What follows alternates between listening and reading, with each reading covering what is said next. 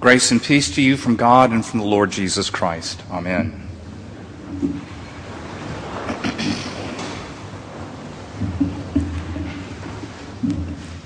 On Friday night, November the 8th, 1996, a great storm came through Atlanta, Georgia. Heavy rains, high winds, blowing rain parallel to the ground. And it rained for many hours. The next morning when my parents got up, they found in their bedroom, in their dining room, puddles of water coming from beneath the baseboards. Now they knew they had a problem with the roof, but they hadn't had a problem up until that point. My father just months earlier had had his right leg amputated and also had had a colostomy 3 days after the amputation. And although he wasn't infirmed, we were still trying to recover. He was still trying to recover from the shock of that major change in his life. About an hour later, there came a knock on the door, and there on the other side of the screen door stood a burly, big man who introduced himself as Bert the roofer. I'd been driving around the neighborhood, he said, knocking on doors, seeing if anybody had any water problems last night. Well, at first, it appeared that an angel of the Lord had appeared at my parents' house. They led him into the dining room, showed him the water. He got out his ladder, went up on the roof, came back a little later and said, "I've found the problem. Yes, your roof is old. It is covered with moss. It needs to be replaced.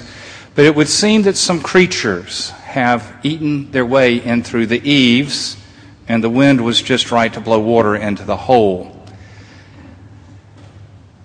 Not a surprise. Their next-door neighbors had been feeding raccoons cracked corn in their backyard.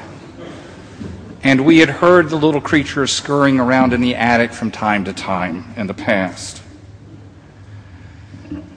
It's hard to believe, but in just a few minutes he had my then 73-year-old mother up on top of this slimy, moss-covered roof, showing her the problem. And then shortly thereafter, my father had signed a handwritten contract and given Bert the roofer a $5,000 advance check. Within just a few minutes, a van load of workers arrived at the house with ladders and hammers and crowbars. The gutters were flying off of the house. The shingles were flying through the air to the ground in the yard. And once they had stripped the roof down to the bare decking, and this house was built at a time when plywood was not used, but instead slats, and so there was space between each slat. Once they were down to the bare deck, everybody disappeared. Sunday came, nobody there. Open roof to the sky. Late Sunday afternoon, we called Bert the roofer, and he said, "I'll be there at 10 o'clock tomorrow morning. I have to buy some supplies." I arrived at 9:30 to find Bert the roofer with a $2,000 check in his hand going out the back door for supplies. To make a very long story short, I stopped him, said, "You are going to put some plastic on this roof soon, aren't you, because it's supposed to rain tomorrow?" He said, "You don't know what you're talking about. You're not going to tell me how to do my business. If I bought tarps large enough for this house, it would be very expensive." I said, "You are going to put some tarps on this house before the day is over, aren't you?" And make an even longer story short, we spent Thanksgiving dinner under Bert Blue tarp, Christmas dinner under Bert Blue tarp, New Year's Day under Bert Blue tarp, 3 months. And then we fired him. He would come and work for an hour and disappear. He would not come for weeks or a week and then disappear. He'd bring 2 or 3 people, they'd work a half a day and disappear. Still, the blue tarp is the only protection between the house and the elements. As he was leaving the day that we fired him, I was there. He threatened, actually, Dad in some ways, because Dad was in a wheelchair, and he'd stand over him and yell. He shoved me out of the way, and I told him never to return to the house, that we were taking a restraining order out on him. And as he got into his truck, he cursed up one side and down the other, a blue streak. And I tell you, I laid carpet in the summers in college, and I know how to cuss. As he peeled out of the driveway up Friar Tuck Road, he was still cussing at me. And I stood at the top of the driveway and I said, God, you add the other word. Him. And I looked up and I said, and I mean it. God. I'd never done that before. I never want to do it again. But I meant it. I had condemned him to the place of eternal theological fire if I could help it. Later we saw a report by Virginia Gunn on her consumers and on Fox 5. Bert was at it again, and even the governor's office for elder fraud got into the story. Today, Peter comes to Jesus, and in the RSV translation of the Bible, Peter asks Jesus, how many times must I forgive my brother?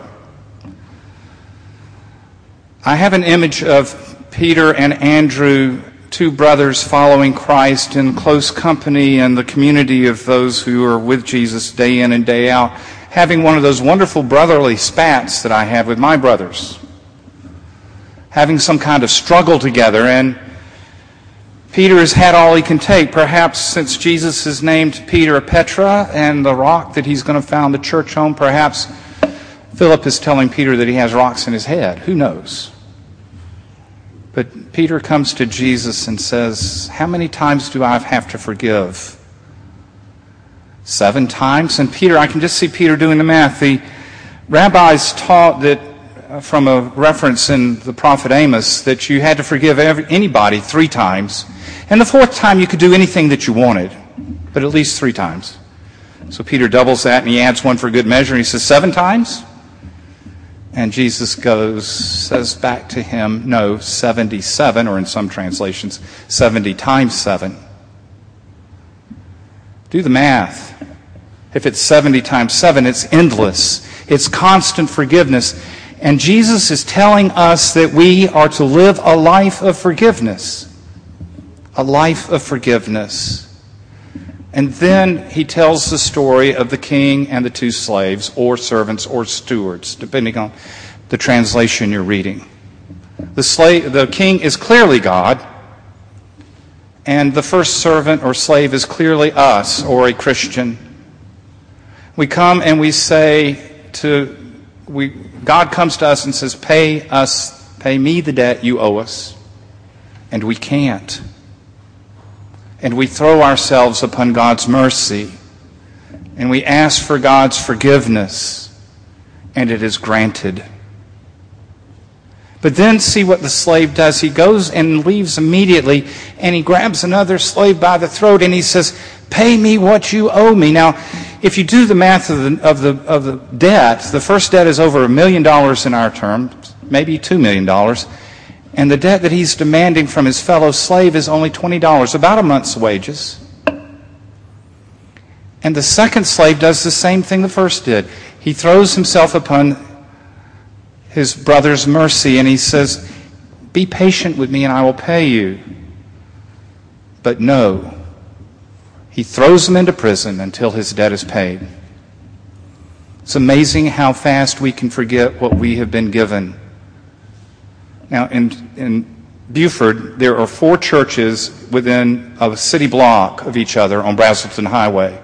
One of them happens to be St. Mary and St. Martha's Episcopal Church, where I spent a significant amount of my life. It was fascinating on Sundays when all of us got out of church at about the same time to see, as people left the parking lots, how soon they forgot what they had learned just a moment before.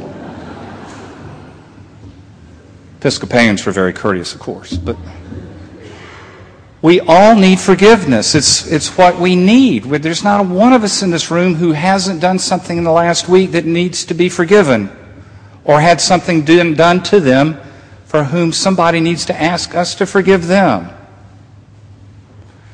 So we don't go out and grab somebody else's throat and demand what we've already been forgiven.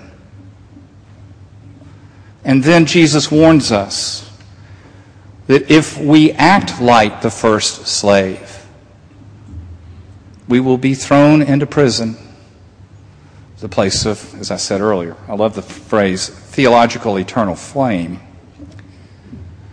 Now back to Bert. Well, it was a few months later where on the news I saw that he had been thrown into prison. But I also came to realize that having condemned him placed me under the same condemnation. That my words reflect back onto me, and it was a blot upon my spiritual life and my soul. So I sought out a trusted priest, did reconciliation of the penitent, is found in the prayer book. She was a good friend. I told her part of the reason I was doing it is because I didn't want to go to where Bert was going. And at the end, she absolved me. I heard God's words of forgiveness. And then she chuckled and said, "That's one of the most self-centered confessions I've ever heard." But it worked. Immediately the burden was removed from me. And I could, from a distance, experience the same thing for Bert the roofer. And in the end, my salvation, at least for that moment, was placed back into my hands. Who is it that you need to forgive today? Or who needs to forgive you? Is it a former spouse? I've been there. Is it a boss? Or is it a child or a parent? Is it that you need to forgive yourself? God wants us to be saved.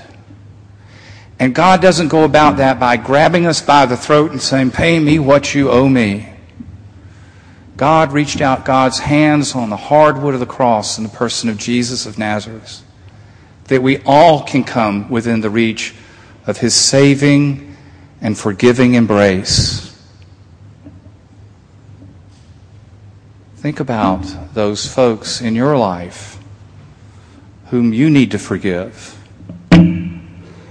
Ponder that question, for we are called to live a life of forgiveness.